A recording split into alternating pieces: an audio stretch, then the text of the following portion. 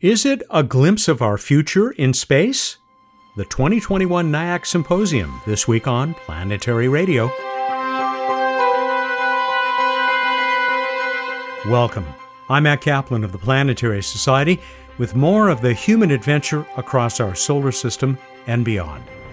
A special episode this week in spite of the fact that I'm on vacation. Though we had hoped to gather in person over 3 days in September, the annual Symposium of NIAC Fellows forged ahead in the virtual world. It was my honor to once again host many of the fellows and other participants during 9 breaks in the symposium action. You'll hear highlights of 2 of these conversations today, with many more at planetary.org/radio. NIAC is the NASA Innovative Advanced Concepts Program, and I think you'll agree that it lives up to its name. We'll follow this dive into the leading or bleeding edge of space tech with yet another What's Up from Bruce Betts.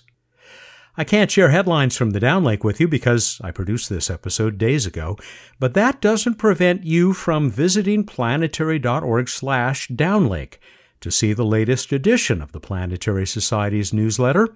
There's a new one every Friday. You can also have it conveniently delivered to your inbox, as I do, and it's always free. We'll start our NIAC visit with an overview from the person who leads the program. Jason Derleth is the NIAC Program Executive at NASA headquarters. He was the opening speaker at this year's symposium. I began by reminding Jason of how he said new NASA Deputy Administrator Pam Melroy had described NIAC. She called NIAC the seed corn for NASA, which I thought was a very apt metaphor. Yeah, that's kind of how I think of NIAC. I think of us as the venture capitalists of NASA. We get a little bit of money and we try and invest it in what the future could be. And hopefully some of these things will come through and really strike it rich. But obviously we're not earning money as venture capitalists. What we're doing is we're investing in humanity's future for space. And so striking it rich might mean enabling somebody to go out and mine asteroids and sell the water. So somebody else might actually be making lots of money, but what it will do is enable the human race to go deeper and farther into space and to help us explore, which is what it's all about. And you just mentioned several of the things, projects the fellows have proposed that we'll be hearing about over the next few days. You also mentioned that most of the projects that are funded through the NIAC program may never turn into anything practical or real, but that even some of those have rippling effects. And I don't know if you can see it in your picture, but here on my space tie, there's Ingenuity, which is still now and then flying above the surface of Mars. And didn't you say that Ingenuity was sort of inspired by an NIAC project? Yes, the PI of Ingenuity actually mentioned it in an article, and we contacted him, and he confirmed, yes, that he got the idea from watching a presentation, kind of like what we're doing today, going out to the world live without really knowing what people are going to be saying. This is a conference in only the sort of structure. What it really is it's a working meeting where the various projects are reporting their progress out to the program office, and we are evaluating their project reports, essentially. But like I said, we bring everybody together so that it becomes this fellowship of ingenuity, of a fellowship of creativity and advanced concepts thinkers that are helping each other. Instead of just pursuing their own careers, they're helping everybody else pursue careers as well, but helping to explore. You made another great point as you were talking about exactly this in your opening presentation, and that was the interdisciplinary nature that is so key to NIAC, and another reason why it's so important to bring everybody together. I only wish we were all in one big room in Tucson, which of course was the plan before the pandemic got in the way, the Delta variant. I have seen the synergy taking place after presentations where, one fellow will walk up to another and say, hey, we need to talk. You must see that a lot. My favorite story is when I was sitting at breakfast one morning in the hotel restaurant, And I had a very disheveled fellow come up to me and say, "Thank you for having this meeting. I was up until 3 o'clock last night talking with another fellow, and we're going to put in a proposal to the next solicitation together as a team." And that does happen. Probably once every couple of years, we get proposals from teams that met each other during the symposium and partnered, which is just fantastic. That really is. Could you take us through sort of an elevator speech version of how NIAC does its work, how proposals are made, how they're evaluated, and how they get funded? Yes, absolutely. We are open to anyone who is legally able to work in the United States to propose to. And so we get generally about 300 proposals every year. The program office goes through those 300 proposals for phase 1 studies, which I already mentioned. It's a 9-month study for $125,000 last year. Now we're up to $175,000 this year in the open solicitation now. And we look through those 300 and we eliminate anyone who's out of scope for the program, which is a large percentage of them. For prospective proposers, I can just say, read the solicitation. If you're out of scope for the program, we can't select you no matter how good your idea is. And so we select about 110 of them to go forward to full panel reviews.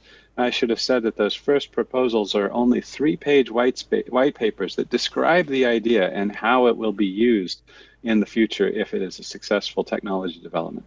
The full 8-page proposal comes to a panel review where we hire experts in the fields, the various fields, and that means that we have to have multiple fields sitting at the table almost every time for each review. But we make sure that we have at least 1 or 2 experts in the actual field of each proposal that's being reviewed. And then we have a technical panel review where these experts talk about each of the proposals and rank them and provide us with a ranked list. We take that list, the best ones out of that list, and we check to make sure that no other place in NASA is funding similar work. And we check with our own mission directorate, the higher up technology development folks, and the other technology folks within the other mission directorates at NASA, like the Science Mission Directorate. We check with the technologists there to see if there is any special interest or special disinterest from those groups. And then we take the entire set of information that we've gleaned in a small package to the source selection official, who then chooses the about 16 winners each year. And like I said, anyone who is eligible to work legally in the United States is eligible to propose to NIAC. And so we have had graduate students propose and win. We've had an undergraduate student propose and win a NIAC award. We've had garage inventors. Quite literally, one of our fellows had an optics bench in his garage that he was working from. We've had physical therapists proposing how to do artificial gravity in a new way that's never been thought of before. Normally, you rotate a spacecraft and the astronauts stick to the inside.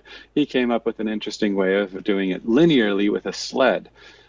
So we've had these really creative folks from medium-sized businesses, small businesses, and even NASA propose new ideas. And while it might sound a little bit like insider pool there when NASA can propose to a NASA program, there are a lot of folks who have really challenging ideas that the status quo can't always accept. A great example of that might be the Apollo program had the Earth Orbit Rendezvous and the Lunar Orbit Rendezvous, where the rocket launched and then they turned the capsule around and pulled out the LEM, and then they took that whole set to the moon and they separated. The LEM went to the surface, and then the astronauts came back up and docked again with the command module and then came home.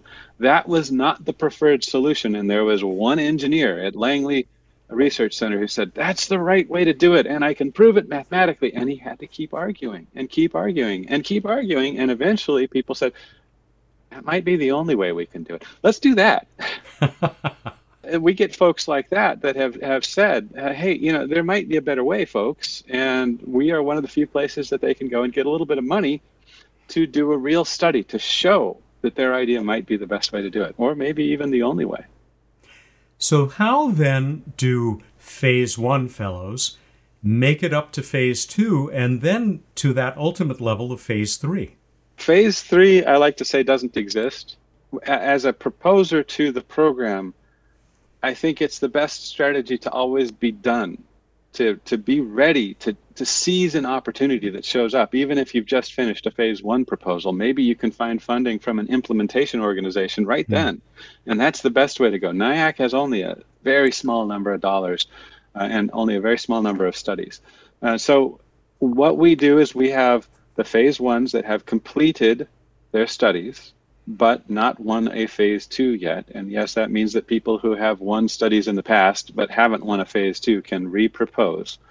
They make a longer proposal, 20 or 25 pages, depending on the year, for a $500,000 study that lasts 2 years. And we look at the proposals and have a technical panel with experts in the fields, give us a rating and a ranking, and then we take it to the source selection official after checking to make sure there's still no duplication of funding anywhere else.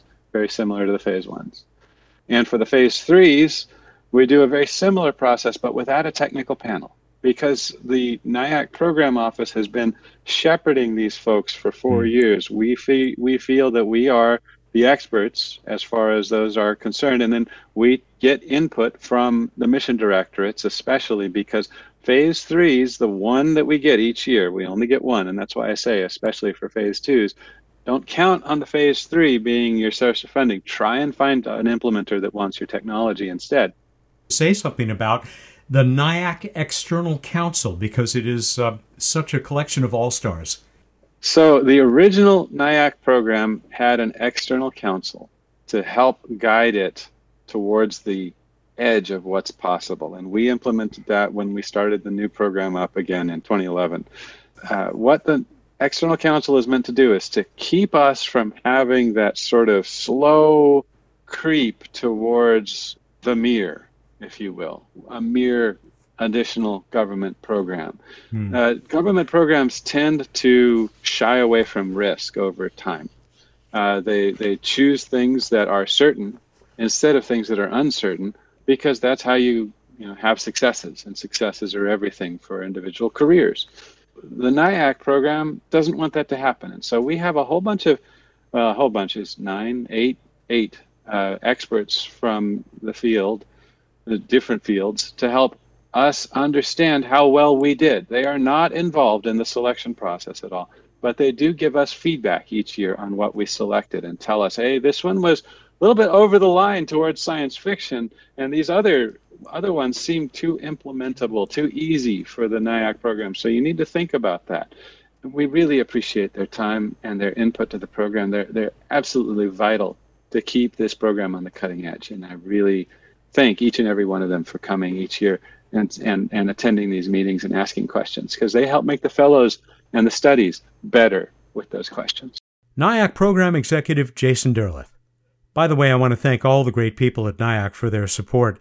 They pulled off a miracle when it became clear that the Delta variant would make an in-person symposium unwise. All of the presentations are available on demand at the NIAC website. We have the link on this week's episode page at planetary.org/radio. I also want to thank the University of Arizona. The school was looking forward to taking us on tours of its Mirror Lab and other facilities. They still contributed an impressive panel discussion that made me even keener to visit Tucson someday soon. Great highlights of my conversations with 9 of the NIAC Fellows are also online at planetary.org/radio. We only have time here for one. Lynn Rothschild of NASA's Ames Research Center has joined us before. She is a 2021 Phase 2 NIAC Fellow. Lynn reported on her amazing work with fungi that may one day literally give people living on the moon a home.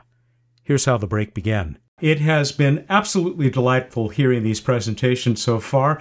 The typical diversity, variety of amazing solutions, many of which may not see the light of day. Speaking of not seeing the light of day, that seems well suited for mushrooms and fungi, I would say.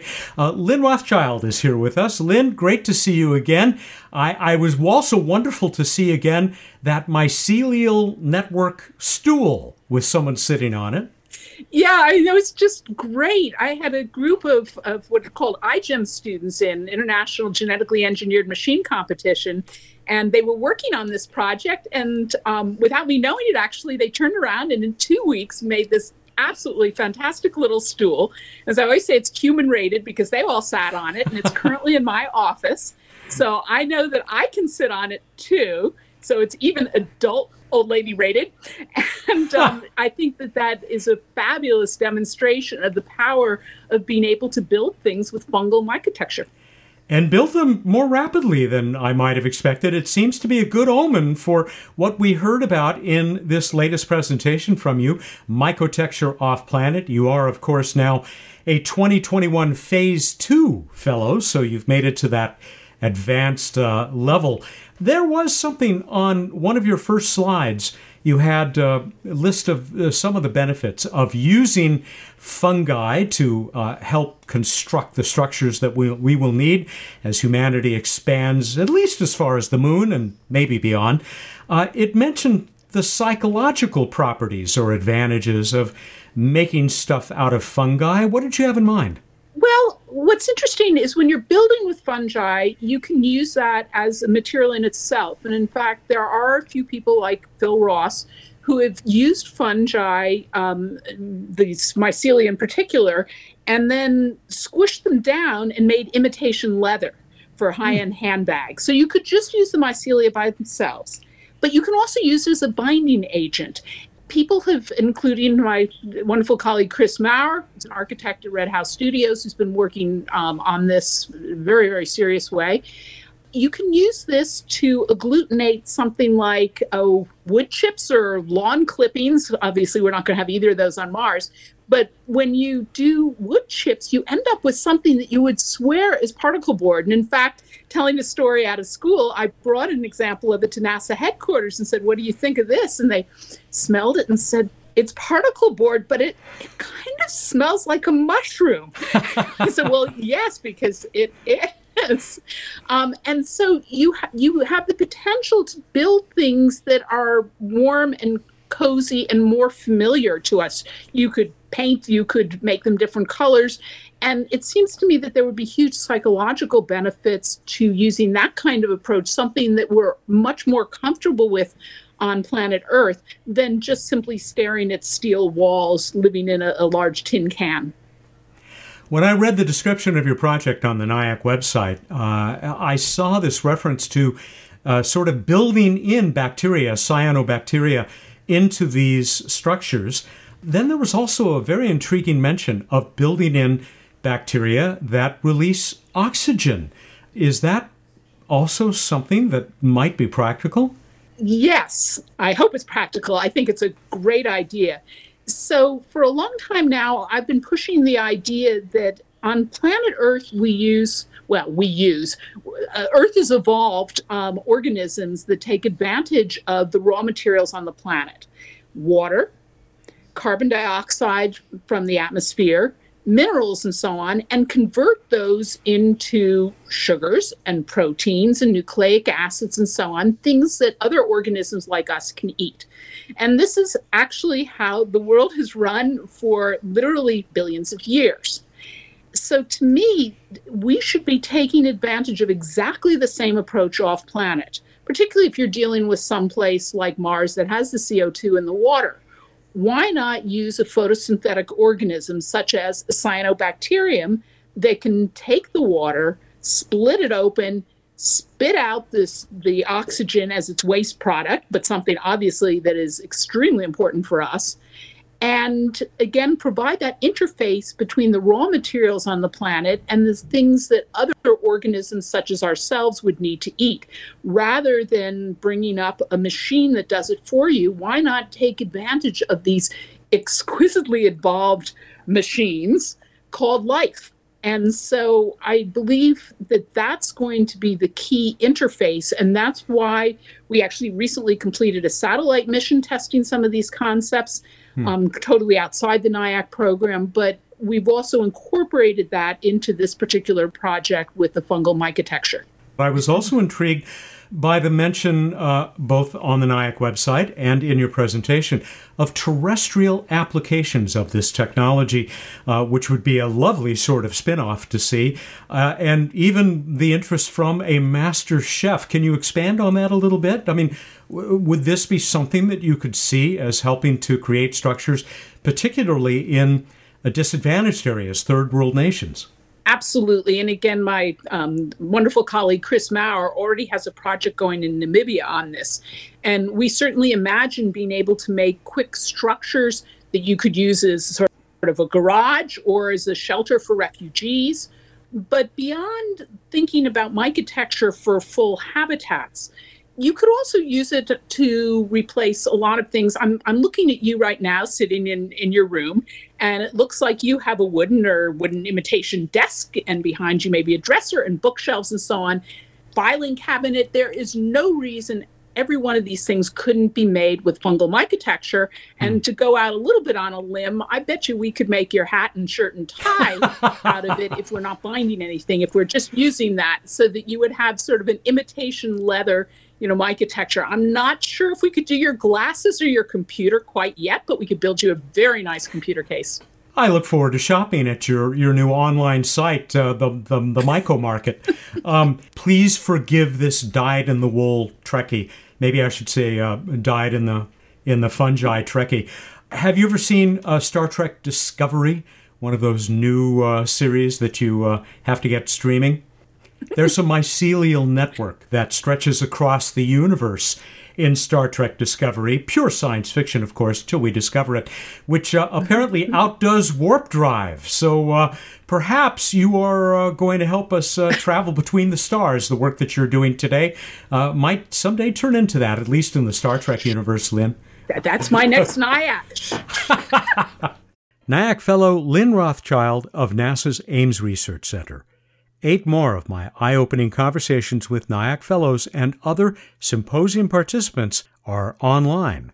We've got Bruce Betts and What's Up in 1 minute here on Planetary Radio. There's so much going on in the world of space science and exploration, and we're here to share it with you.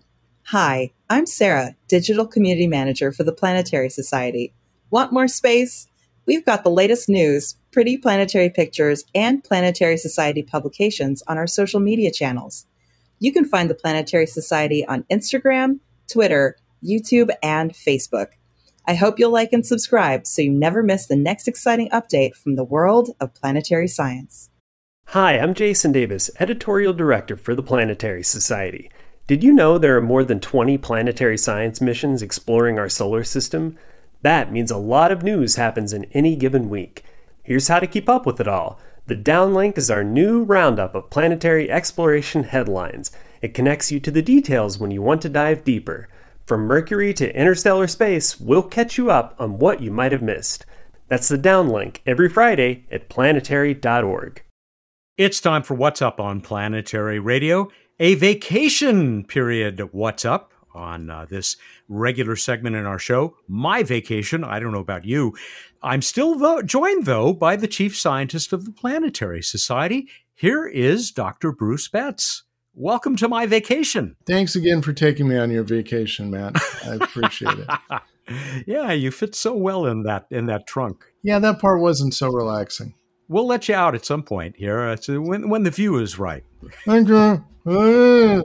We are on vacation, which means that there will not be either a contest or an answer for the contest this week, but I have it from a reliable source that we still have some really great stuff for you. Bruce says, I will be pleased. So go for it. Please me. What's up? All right. Well, let's start with the night sky, which is always pleasing and really pleasing right now with the evening sky with super bright Venus over in the east. No. Just testing you. Super bright Venus over in the west shortly after sunset, and bright Jupiter in the east or south or north, as we discussed, if you're in the southern hemisphere, and Saturn hanging out near it, looking yellowish. They'll get closer over the coming weeks, that whole gang. In the pre-dawn sky, we've got Mercury on the 25th at greatest western elongation, meaning it reaches the highest point during its pre-dawn party for 3 or 4 weeks. But the point is, you still have to look really low to the eastern horizon in the pre-dawn. Mercury's there, and it's kind of neat if you can watch it over a few days, because we're seeing phases with Mercury like we see with the moon, and it's actually brightens like a lot over these coming week or so. And so it actually, if you look carefully, should be noticeable. More coming up with Mercury, but we'll hold that off for next week, because it'll be tough. It's slow down, but worth it. It's a fun friend, but I digress. Let us go to this week in space history.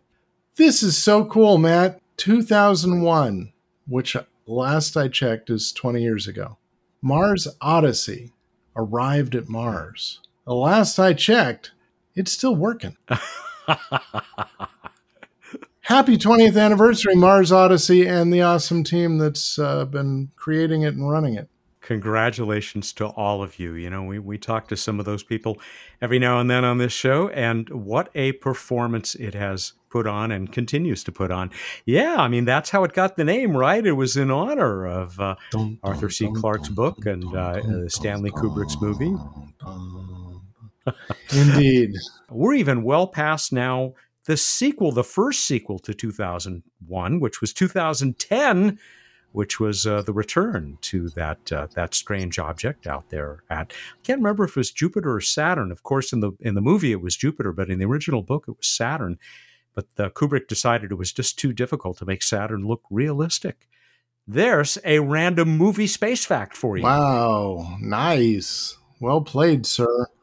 But I'm going to go on to a random space fact. That was good. I like that jingle. Maybe we'll use that one again. If only I could remember it. Okay, I think you'll like this. In the time it takes me to read this sentence, the Voyager 1 spacecraft has gotten approximately 200 kilometers farther away from us on Earth. Boom. Did you actually time the sentence and figure that out? I mean, you had to figure this out, I imagine. I did, but I wouldn't swear I delivered it exactly properly. So, approximately. I was assuming a 12-second sentence. You can go back and check. Anyway, I'm happy. I don't want to know. I just want to believe that one. That was exactly how long it took it to get 200 kilometers farther away. And I believe, since we've been talking, it got another 500 kilometers away. Yeah, and if we don't shut up, it's going to be 1,000 kilometers away. That was wonderful. So far away. Hey, there's no contest to go to. What will I do with myself? Just 1 week off, because next week I promise a new contest, and then winners, 2 new winners the following week. It's going to be a wonderful return. I don't know what else to say. It seems so strange not to have a contest, except to say we're done. All right, everybody. Go out there, look up in the night sky, and think about questions and answers. Thank you, and good night. The really big ones, the ones that haunt all of us. Probably 2,000 kilometers by now. He's Bruce Betts, the chief scientist of the Planetary Society, who joins us every week, even when I'm not really there, for What's Up. Or is it 2001 kilometers? Ooh. Planetary Radio is produced by the Planetary Society in Pasadena, California, and is made possible by its innovative and very advanced members. Mark Hilverda and Jason Davis are our associate producers. Josh Doyle composed our theme, which is arranged and performed by Peter Schlosser. Ad Astra.